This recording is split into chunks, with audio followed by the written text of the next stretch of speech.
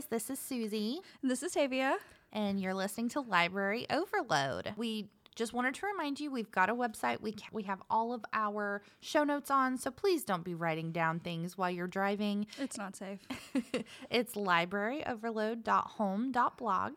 And new, we have an Instagram, and it's just Library Overload. Go check it out. We've got cute pictures of all the books that we talk about and what we're reading, so keep up with us there.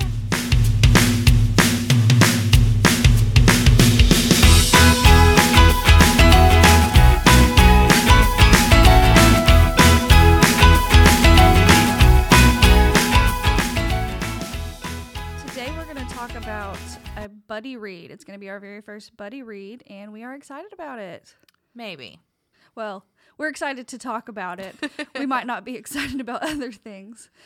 So we're going to be talking about Midnight in the Garden of Good and Evil. Yes, and this is actually a nonfiction book, which is shocking for me. I never knew that it was a nonfiction book.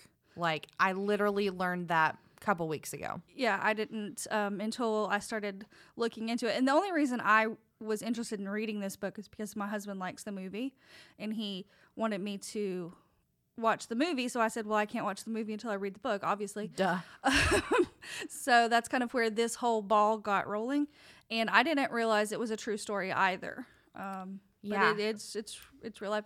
For me, the novel didn't read like a nonfiction novel. Well, I have some thoughts on the way that it read, but it definitely doesn't read like a work of nonfiction. That's for sure. Yeah, I agree. I don't think that it was like, I've read a lot of memoirs and stuff like that, and it definitely did not have the same feel to it. So it's very intriguing for what it actually is. Yeah, like last year I went on this huge binge read of like a bunch of true crime and stuff. So when I found out it was true crime, I was legitimately excited. Mm-hmm.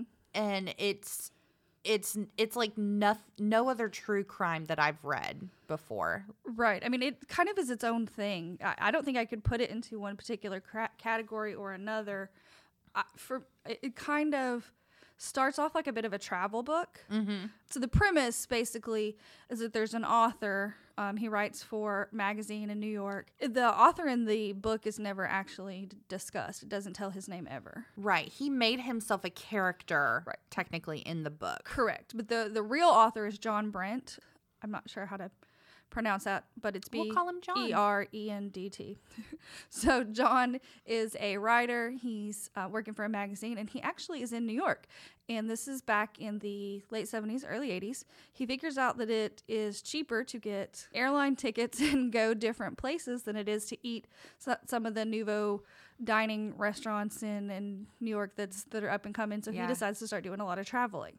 And he ends up in Savannah, takes a fancy to it, and ends up staying for quite a while. This book is basically his journey through Savannah and what happens. And then there's an event that happens that kind of is woven into the book. Right. And what's crazy is I was born in Savannah. And I know that. Yeah. And I didn't know that all of this stuff happened there. Well, I mean, obviously I thought it was a work of fiction. I knew that it was in Savannah, but I always thought it was a work of fiction.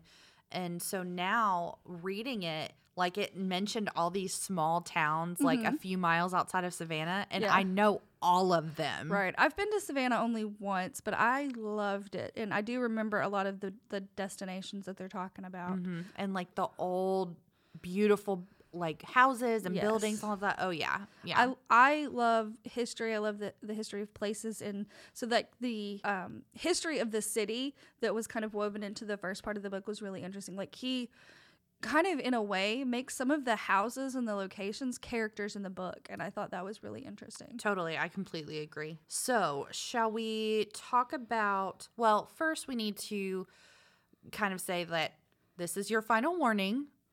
There will be spoilers. We're going to be discussing this book at length. Now, this book came out in 1994, so I feel like you've had some time. Right. And the movie came out in 97, so. Oh, that's not very long after. No, not really. Huh. You should, Clint Eastwood did the movie. I did know that. You should be well aware of this story at this point in 2019. So, synopsis really fast before we jump into it. So, the author, John, he goes down to Savannah, ends up basically making it his second home, and stays down there for about 8 to 10 years. It's off and on. He travels back and forth. So he befriends several people in Savannah. An extensive list of people. Oh my God. And then talks about each of them. Some of them have several chapters. Some of them only have one. So we'll meet all of them. But kind of the main person in this book is Jim Williams. He owns a beautiful home that has been restored. It's the Mercer House. It's gorgeous. I forgot to look it up to see It's what really, it looks really like. pretty. I'm It's gonna, like a dark red brick. It's really pretty. it in my head, it's gorgeous. Right. So John meets Jim Williams, kind of form like this odd little friendship. Everyone in Savannah is super friendly. This is true. The South, they're very friendly. And Jim is an antique dealer, and he's like a bajillionaire. Yes. And he travels a lot and has his home open for antique shoppers and things. So it's kind of a coming and going, goings on in his house quite a lot. Yes. So one night, late at night, he ends up calling the police because he has shot dead the boy that works for him. And so you kind of get an insight into what happened, and you see the trial, and then the second and the third and the fourth. The big point of this is that Jim Williams is the only man in the history of the United States that has been tried 4 times for murder, for the same murder. Yeah. Four separate trials. And that's the bulk of the second half of the book is about the murder, the trial, and the fallout of all that. So that's where we stand. Let's talk about it now. Okay, let's go over some of the characters. Okay. First, we have Jim Williams. So we'll talk about him first. So he is a very interesting man to me. Just because he's this very wealthy, but seemingly very friendly kind of guy. There was an instance where there was a movie crew outside, and they kept doing these things that annoyed him. And so he had so much Nazi memorabilia. He actually had a Nazi flag, hung it outside so it would mess up their moving shot. But then, of course, he like pissed off all his neighbors because who wants to live next to a Nazi? Right. No, nobody wants to live next to a Nazi. And like there was speculation for many years to come whether he was a Nazi or not. But basically the movie crews would come in there and they would cover the roads with dirt and make it look like, the 1800s or whatever. Right. And it would just annoy everyone because they didn't ask permission from the tenants of these fancy houses that had been restored there.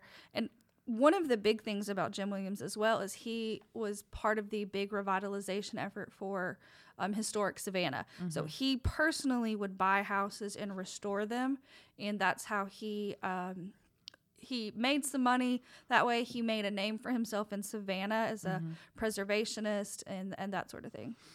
So speaking of preservation, he lives right next door to Lee Adler. Who I kind of thought that they were really funny, the Adlers. I thought everyone was nuts. I mean, right. I mean, not one single person in this book that you meet is without eccentricities. Yes, I will agree to that. Yeah. So the Adlers live next door. Lee Adler is also a person that has kind of come into Savannah, has started buying up these old homes to save them from being taken down or redone in a way that didn't hold its true value. But he goes around about it in a different way that puts him at odds with Jim Williams, like right off the bat. Yes. From the get-go, they can't stand each other.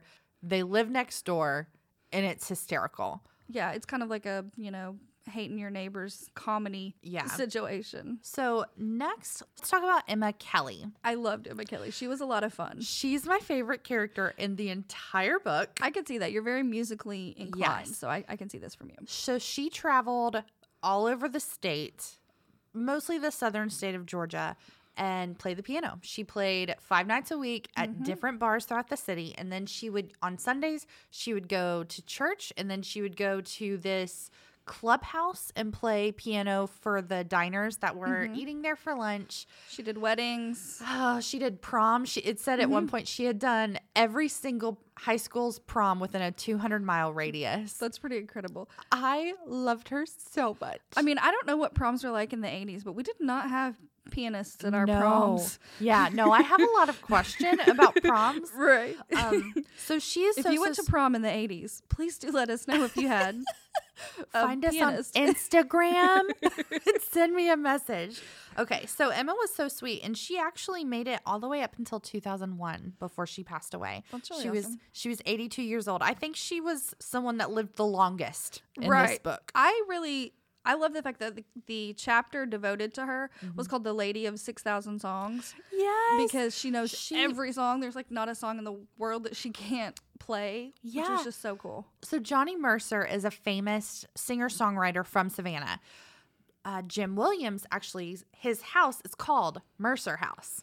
So that's kind of a fun little triangle. But anyways, Emma Kelly ended up meeting Johnny Mercer's son at a bar, and he kept requesting his father's songs for her to play, and eventually he realized that she knew them all and hooked them up. So Johnny Mercer and Miss Emma Kelly had this sweet relationship, and he kept quizzing her on all these songs, and that's how they came up with she knew approximately 6,000 songs. I love her. She has nothing to do with the book. No, not really, except for the fact that it's one of the devices where he's telling you about the people of Savannah, and the author John, he goes and spends like a whole day with her. He follows her from church, and she does a wedding and like all of this stuff, and she's just like, she's busy nonstop. Oh yeah, but she loves playing the piano, and she does it everywhere. It's wonderful. And I actually read an article after she passed away. Her son said that she continued playing the piano 5 nights a week until a month before she died. Oh my goodness. I know. Like, that's a passion that she absolutely found. Yeah. She said that she learned when she was very, very little picking out Jesus Loves Me on the piano and never ever stopped. That's awesome. I thought it was wonderful. So this ties in Joe Odom. So he's so much fun. He's a wreck. Like I don't. He's a hot mess. I don't know how to fathom him as a person. I feel like if I met anyone like that, I would run the other direction. Right. This is not a person that you should spend any significant amount of time with. Basically, he's a con man. Yeah. So Joe Odom actually knew Emma Kelly since he was a little boy. So they knew each other for a long time. He convinced her finally, after her traveling 5 nights a week to different places every single day, he convinced her to finally open a bar of her own so she could kind of be stationary, and named it Emma's. Emma's did not last very long. Mostly because Joe Odom, again, is a con man. Most of his endeavors, like, he's the smoothest talking con man I have ever heard of. He went to jail one time for writing bad checks. And when he walked not to jail. Well, he did go to jail. Joe Odom ended up going to court one day for writing bad checks. And when he walked in 20 minutes late to court, all the people that he had written checks to, he walks in, shakes their hand. Hey, how are you? Thanks for coming today. So glad to see you. I didn't know you were going to be here. It's just like, who are you? Like, and by the end of the court, these people who had taken him to court for defaulting on the payments were friends with him again. Yeah. Because he's such a smooth talker. They were basically apologizing for taking him to court. Right. They felt bad about taking him to court. It's absolutely nuts. And then he's like, oh, can I pay you with the check? Can I pay off my debt with the check? Yeah, sure. It's fine. It's too much. I can't deal with Joe. Yeah. So Joe has a lady friend. Her name is Mandy in the books. Yes. Mandy Nichols, I believe. Her real name is Nancy Hillis. Interestingly enough, the author, he gave her a fake name for some reason. But so she comes out and says, well, I didn't need this alias. Like, this is who I am. I thought he changed the name of pretty much everybody, didn't he, though? No. I was able to find everybody just with the names used in the book. Oh, yeah. Okay. He did say at the very end that certain names were changed, he even changed descriptions of people just to protect them. So there were a few people that I wasn't able to find. But yeah, Mandy, aka Nancy, she was super easy to find. She came out after the book and said that she and Joe were never a couple because Joe was gay. Oh, that's interesting. Yes. And actually, the author answered and was like, I kind of thought that maybe they didn't have a romantic relationship, but then it was already in the book. So, like, Right. oh, well. So he's blurring the lines between the fiction, nonfiction. Yes. I get that. He came out at the very end of the book. It says names were changed to protect. Descriptions were sometimes changed. And it also said that he took slight liberties with... He took slight liberties including time frames, inserting himself into situations that he was not there. Oh, that makes sense. Because I kept thinking, how did he keep getting invited to all these things? This is the biggest thing that I was like, what the hell? So the author didn't meet Williams until after his very first conviction. That's interesting. I know.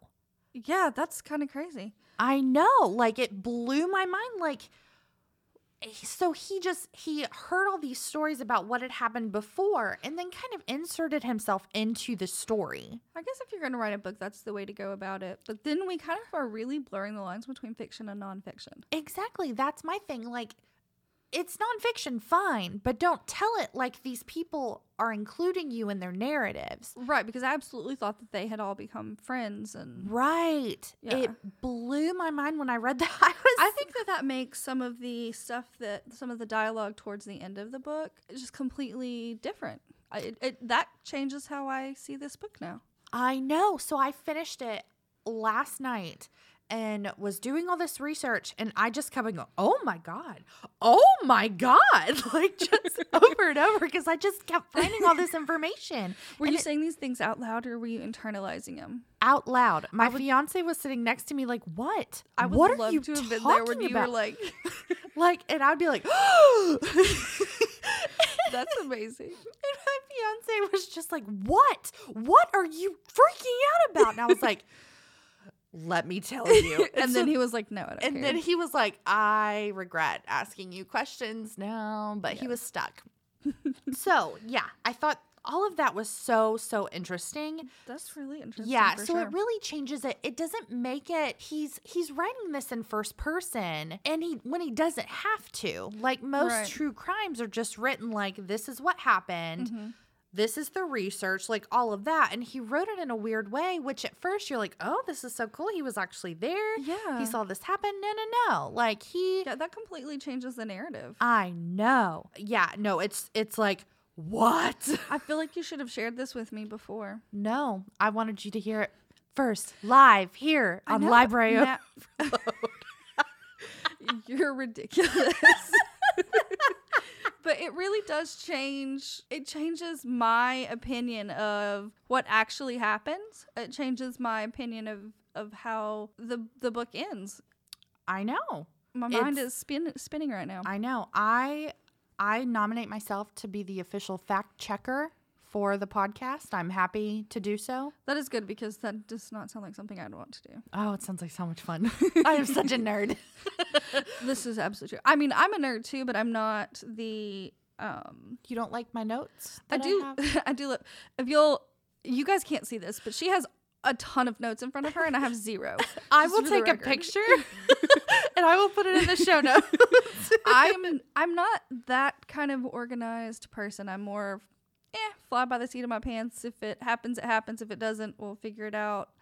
I stressed my sister out to the nth degree at my wedding because of this. She's like, you have to do something. You have to plan something. I was like, nah, it'll just be fine. Yeah, that makes my hair want to fall out. Well, I'm glad I can help your life. Yeah. Okay, so a couple more people to talk about. How do you pronounce her name? Chablis or Chablis? It's like the alcohol, Lady Chablis. In my head, it was Chablis. All right. Have you never heard of the alcohol Chablis? No. I think it's like a champagne or something. No. Does that mean I'm not classy? It does. Okay. All right. So Lady Chablis is up next. I have so much to say about her.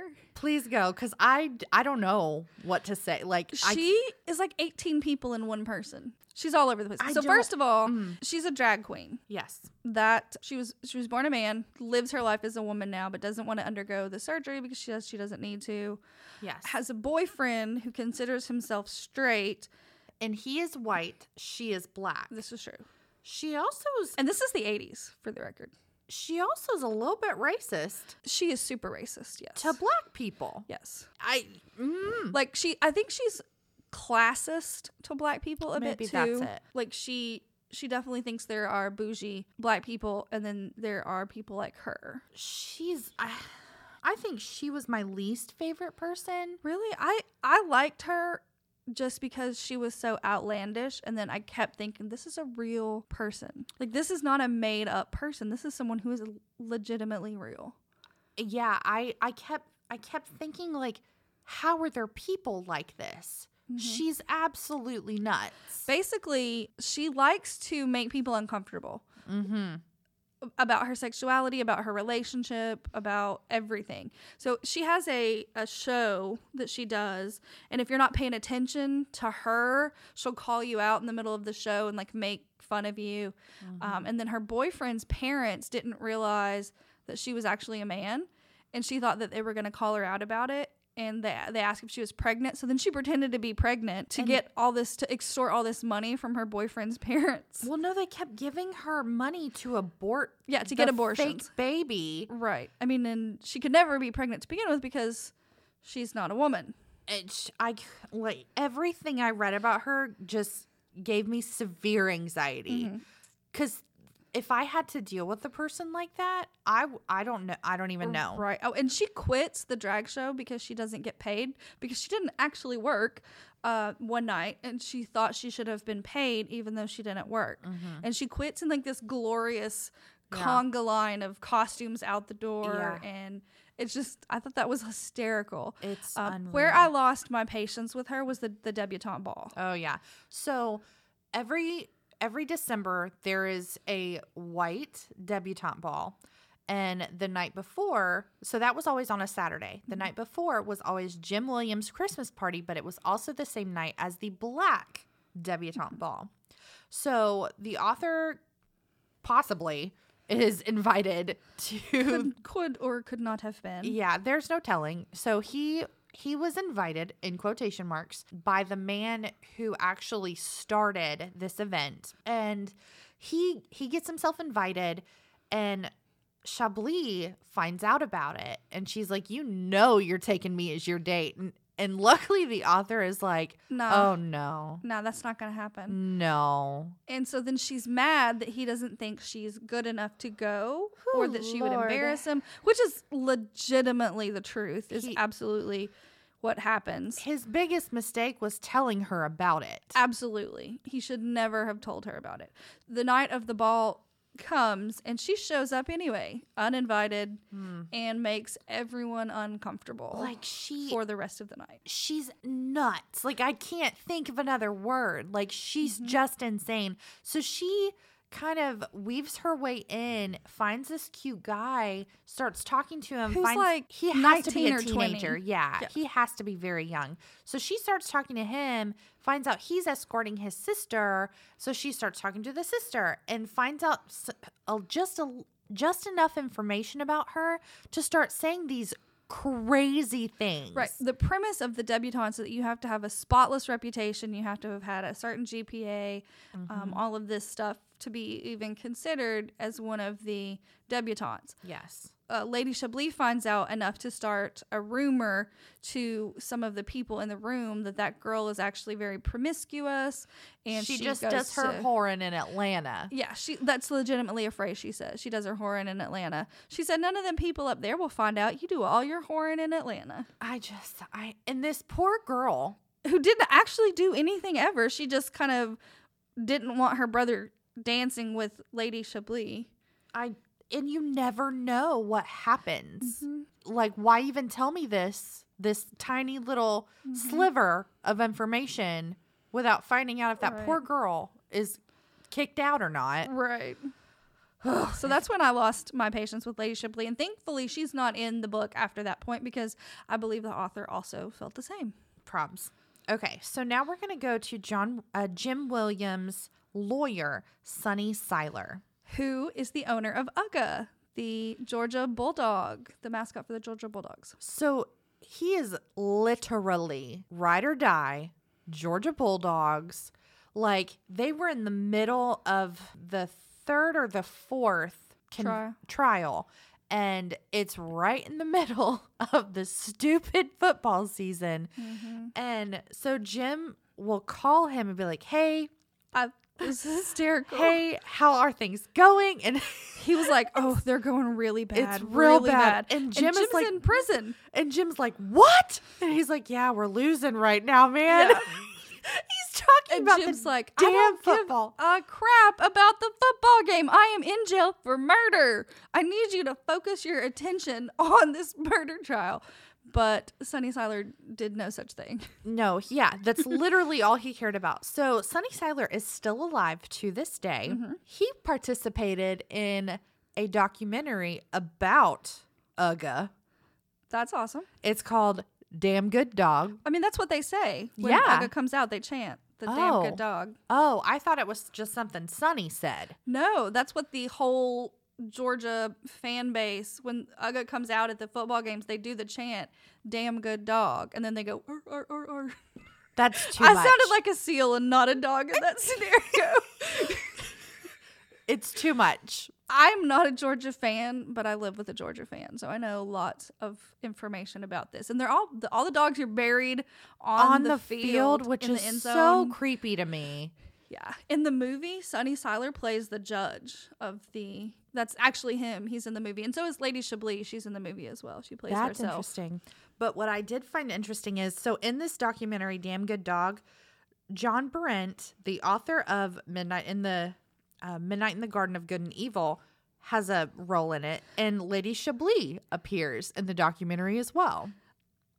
Okay. Right? I was like, that's odd. Okay. I mean, I get why Lady Chablis played herself in the movie, and then she actually went on to do a couple of other acting things. She's since passed, but she did. She passed in 2016. Chablis also ended up getting $100,000 advance from Simon & Schuster to write her own autobiography that she never wrote. Nope. Hiding My Candy, the autobiography of the Grand Empress of Savannah. And that's what she called herself, was the Grand Empress of Savannah. I would have read that book. I don't know. She was so eccentric and fascinating, and it's like a train wreck. Like, you realize that this is a crappy person, but you can't kind of want to know what's going to happen next. It's the same reason people watch those housewife shows. Yes, that exactly. Okay, so last person. Nope, that's a lie. Second to last person I want to talk about. We meet a lot of people in this book. It's too many. So Serena Dawes. I thought she was just so crazy and cool, and just, I would love to be her when I grow up. Right.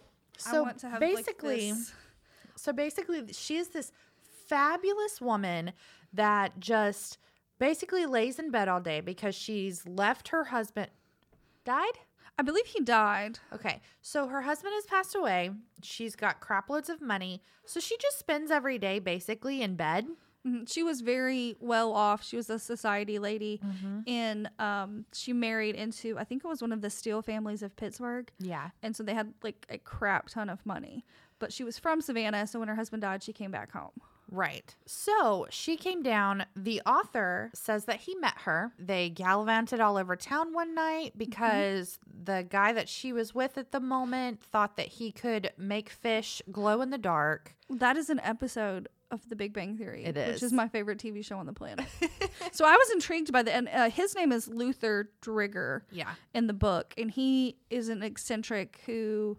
they're kind of thinking that he might poison the water supply of Savannah one day and kill everybody. And he has flies attached to strings that he kind of carries around as pets. And he's super weird. He's the man friend of Serena. So Serena, supposedly our author met her. There's no one that lived in Savannah during the 80s like Serena Dawes. The woman that it could possibly be died in 1974. Interesting. So I don't know if this was just him being like, oh, I need another person to write about. Why did you need another person to write about? You had 87 million others. I don't understand who he was writing about. Like, I don't. That's interesting. Yeah, I don't get it at all. Yeah, I looked it up, and everything that I could find out, there was no one with that name, no one alive during that time that it could have possibly been about, besides a woman that died in 1974. Okay. Yeah, we've got Serena, we've got Lee Adler, we've got Chablis, Sonny, his lawyer, we've got Joe Odom, who ended up passing away from pneumonia caused by HIV. Oh. So he died and is actually buried in Claxton, Georgia, where I grew up. Well, what a small world. It's insane. I've never even heard of Claxton until I met you. I know. That's insane. No, they kept naming all these cities down there, and I was like, oh, I've been there. Oh, I've been there. What? He's buried in Claxton? We can go pay our respects to the greatest con man. Absolutely. And that's not even half of the people that are discussed. Like, there's the one guy that walks the dog, the invisible dog. Yeah. That, some just tons and tons and tons of characters So that many set the people. stage for all the crazies in Savannah. So the last person that I've got written down is Spencer Lawton. He was Savannah's district attorney, was made to appear like this bumblesome, pitiful guy Like, that couldn't get- couldn't win a case. And was just kind of dumb. Yeah. So obviously the case got overturned and it eventually dismissed after the fourth time. They kept finding inconsistencies in the evidence or the storyline, and Or stuff would be hidden. right. And then there was a hung jury once. Yes. And so he was convicted 3 times, and it went to appeal every single time. And then the final jury was held. The trial was held elsewhere In Augusta, Georgia. in Augusta, Georgia. So the fresh jury. They didn't know who this guy was. Right. So Spencer Lawton was the district attorney. When he first got Jim Williams' case, he had only been the DA for 2 years. After this came out, he looked like this idiot of a man who couldn't really handle this job. Like, obviously, this case got overturned so many times, blah, blah, blah. He remained the Chatham County district attorney for 28 years. Interesting. He retired in 2009. Oh, wow. So Yeah. he obviously did something right. I don't know. Like, I don't even know. I would be intrigued to see his records. Yeah, that would be interesting. I mean, not so intrigued that I'm going to research them, but if someone else, Maybe I will. right, if someone else had that, I'd be intrigued to see that. We have not talked about Danny. Oh, yeah, the dead guy. He's not dead in the first part of the book. Danny Hansford is a very young, very volatile, Angry. drug user, alcoholic, gender fluid.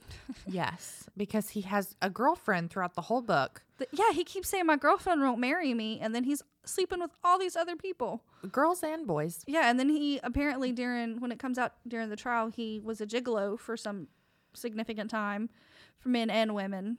Yeah. It's assumed in the trial that he is the lover of Jim Williams. Although that's never actually confirmed. No, it's just one of the things that they use. Again, because we're in the 80s, homosexuality was a big deal, and especially in Savannah, it was an offense. They had a drunk tank and a gay tank. When Jim Williams was put in jail for 2 years, he had to stay because it was an appeal. They couldn't just cart him off to the Reidsville prison, which I've actually driven by. Oh, wow. But so he couldn't be sent off to the Reidsville prison, which was technically good for him because the prison was so horrible during Right. those times. It was actually good that he just stayed in the local jail, but it meant that he stayed in this tiny ass drunk tank for gay men and was surrounded. It was gays and it was crazies. Criminal, or it was the insane and the homosexuals. And they Yes. lumped them into one category. Yes, because they are the same. obviously. So yeah, this whole story is too much. Yes, it is. So the murder basically comes to, the author sets up the fact that Danny is very volatile, very angry, and the story is that Jim shoots him out of self-defense. There are just enough holes in this story to have sunk the Titanic. Yes. I don't know what happens. See, before you dropped a cosmic bomb on me to begin with, I thought that the author and Jim Williams were friends. Mm-hmm. And so when he told him at the end that the story that he told the police that he'd been sticking to wasn't actually the real one, I thought that was a bit of him confessing to murdering him. But that doesn't seem as plausible now that I know that, I mean, he never told him that. Yeah. And the thing is, Jim Williams passed away very recently after he was cleared of all charges. Like 2 years after, which was crazy because, okay, so when Jim Williams shoots and kills Danny, that part is just irrefutable. Jim Williams does shoot Danny. Danny dies. And this happened in real life. So Jim Williams was sitting at his desk when Danny walked in. Supposedly, Danny shot at Jim. Jim reached into his desk drawer, grabbed his gun, and shot Danny. Mm-hmm. So Danny died right in front of his desk. A couple years, well, like 8 to 10 years after the fact, when he was finally freed and cleared of all charges, Jim Williams died in the same exact spot that he would have if Danny had shot him. Yeah, I think that's so cool. And what I think ties into that is because the voodoo lady that we didn't talk about. So Jim, during the whole trial, he doesn't necessarily believe in voodoo, but he hires a voodoo lady to help him with his juju, or I'm not up on my voodoo lingo, but oh, you're not? No. So she does all these, rituals and ceremonies and stuff, and her and the author at the end of the book discuss, and she's like, Danny's spirit is really angry because Mr. Jim hasn't told the truth, and I can't get him to be quiet. So it's her assessment that Danny's spirit is the one that kills Jim at the end of it, which I think is just really cool. I actually really liked the fact that when you finally get into the story of him, of the author being in Savannah, he starts out in a cemetery. Yes, that's kind of cool. And then the book ends with him in the cemetery. I thought that was really cool. Yep. And the premise of the Midnight in the Garden title is that the voodoo lady, there's an hour that's 30 minutes before midnight and 30 minutes after midnight. That's the dead hour. And if you're wanting to work good, you do it in the garden, which is the cemetery, and the 30 minutes before midnight. And if you're wanting to work evil, you do it in the 30 minutes after midnight. Don't you love when you figure out why a book is titled the way it is? Yay! They said it in there, and it's there. I know. When I figured that out, I was, when I finished the book, I was like, why the hell was this book titled the way it is? And then I kept thinking about it, and I was like, The Dead Hour. Yes, The Dead Hour. Oh my God. Like, once I figured it out, I thought it was so cool. Yes. And he paid the voodoo lady $25 a day during the whole course of all of his 4 trials and all of that to work her magic. Yep. And they had to get things like water that had never passed through a pipe and, different things so that she could do her stuff. Mm-hmm. And it was really interesting. Oh, and she did a lot of her stuff over the grave of her dead lover, which was the original voodoo guy that Jim Williams used. Right. He was the voodoo priest, and he was with her for quite a while, and so she uses his bones, but she's constantly mad at him because he won't tell her the lottery numbers to play to get any money. So she's constantly mad at him at the same time. Okay. So, things that you liked about the book. Go. I liked the characters. I thought they were really interesting once, just hearing the little bits of crazy from everybody and realizing these are real people. And that was kind of intriguing to me. But the murder doesn't happen till over 50% into the book. Page 174. And I kept waiting because I knew this murder had happened. It's in the jacket. It's the first thing that it talks about. Oh, so so you knew what was going to happen eventually. Right. Okay. See, I do this weird thing where if someone tells me I should read a book, I try really hard to not even read the synopsis. So I go in completely blind. So I went into this knowing this is a true crime. So obviously someone is going to die. And I kept waiting. And turning pages. And so finally I hit page 174 and Danny's finally dead. And I'm like, Tavia, I am 53% into this book. This is crap. So the latter half of the book I found much more intriguing than I found the first part of the book. Like, I get why you're telling us about the people and about the city, and I get all of that. I feel like it could have been a lot less. Mm-hmm. But from the moment that the murder happens onward, I found it a really, really enjoyable read. So I enjoyed all the little facts that I learned. Yes. Like, so in the beginning, when John first goes to Savannah, he meets a lady and she says that she's going to show him the real Savannah. She takes him to a cemetery because apparently that's what you do. And she shows him the tomb of William Gaston, who has died in 1837. And he made his mausoleum one extra space larger so that if any visitor is in Savannah and dies, they have a place to temporarily rest because Savannah is the perfect hostess's place. Yeah, I thought it was pretty cool. And I read that and I was like, yeah, that's the South. Mm-hmm. Like, that sounds just like it. And I thought that was super interesting. So the book came out and I believe it was 93. It may have been 94 though. And after it came out, Savannah had an increase of tourism that was 54%. Oh, wow. It shot up Savannah's tourism like crazy. That's awesome. There was even a gift shop titled The Book, because that's what they called it down in Savannah.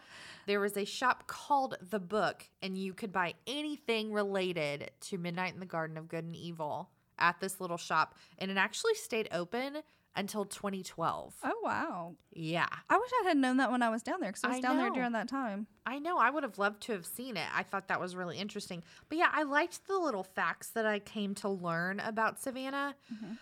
I was not a fan of this book, though. I struggled with my rating on it because I think when I first told you I was finished, it was around a 3. And then I've gone back and forth between a 3.5 to a 4 because I really did like the story. I just didn't like all of the extra bits. I really enjoyed the murder trial and the voodoo lady and all of that from the time that the murder happened onward, but I could have done without 90% of the first half of the book. I agree. I even wrote down that I could have gone without approximately 80% of the entire book. I feel like it was a whole lot of white privilege in a book. Yes, I would agree with that. Like, it was just rich white people complaining about rich white people problems, talking about how they're fixing up Savannah when they're really just They're gentrifying it. Yeah, and it was just a whole lot. And the homosexual and racial slurs The that bigotry were in used, this book was ridiculous. It made my skin crawl. And I think that that's pretty spot on for the 80s, though. I know, absolutely. Especially the 80s in the South. Absolutely, 100%. But it's still, like, I just... Right, it doesn't make it any better. Yeah. We do have to remember when we read history stuff that to try not to look at it from our modern perspective. Yeah. To give them the benefit of the doubt of their times. But yeah, after the checking into it that I did and all of that, like, you can't write something like this that is partially fiction, call it true crime, and kind of masquerade in a way that just... Right, knowing that he didn't actually meet all of these people makes an entirely different book. I feel like it no longer can be a work of fiction. It can be based on a true story. Yes. But it can no longer be nonfiction. I completely agree. And that really, really bothered me. And then my final issue is, like you had mentioned, there were too many people involved. Like, if he wanted to write something about the characters that he met in Savannah, that would be one thing. But we meet Jim William in one of the first chapters, and then 11 chapters later, we find him again after he's killed Danny. Right. Like, I wonder what literary purpose it serves to introduce him so early and then go away from him for so long. Right. Like, it's very strange. When I'm ready to rate this, it's going to be between a 1 and a 2 for me. Oh, wow. Yeah, when you said a 4, I was like, whoa. Just because, I mean, I enjoyed the storyline of the murder and the trials and all that, and I enjoyed that part of it very, very much. I did not care for, again, all of the extra bits. Like I feel like we met too many people that cluttered the story. Yeah. Like I could have just done with the murder and the story of the trial Yeah. without meeting anyone extra. Yeah. So yeah, I hated it. Susie has a very real tendency to dislike the books that I pick. Well, it's because you pick terrible books. I disagree with that. I have liked a lot of the books that I've picked. That I think the only two that I did not like, that you didn't like, were Serena and The Lovely Bones. But the other ones I've all liked. I hated The Orphan Train too. I know, and I loved it. I like a lot of historical fiction stuff, and she just is not really into that. I'm going to make you read a creepy true crime next. All right. Oh, legit. Our next buddy read will be chosen by Susie. Yeah, well. All right, guys. Thanks for hanging out with us today.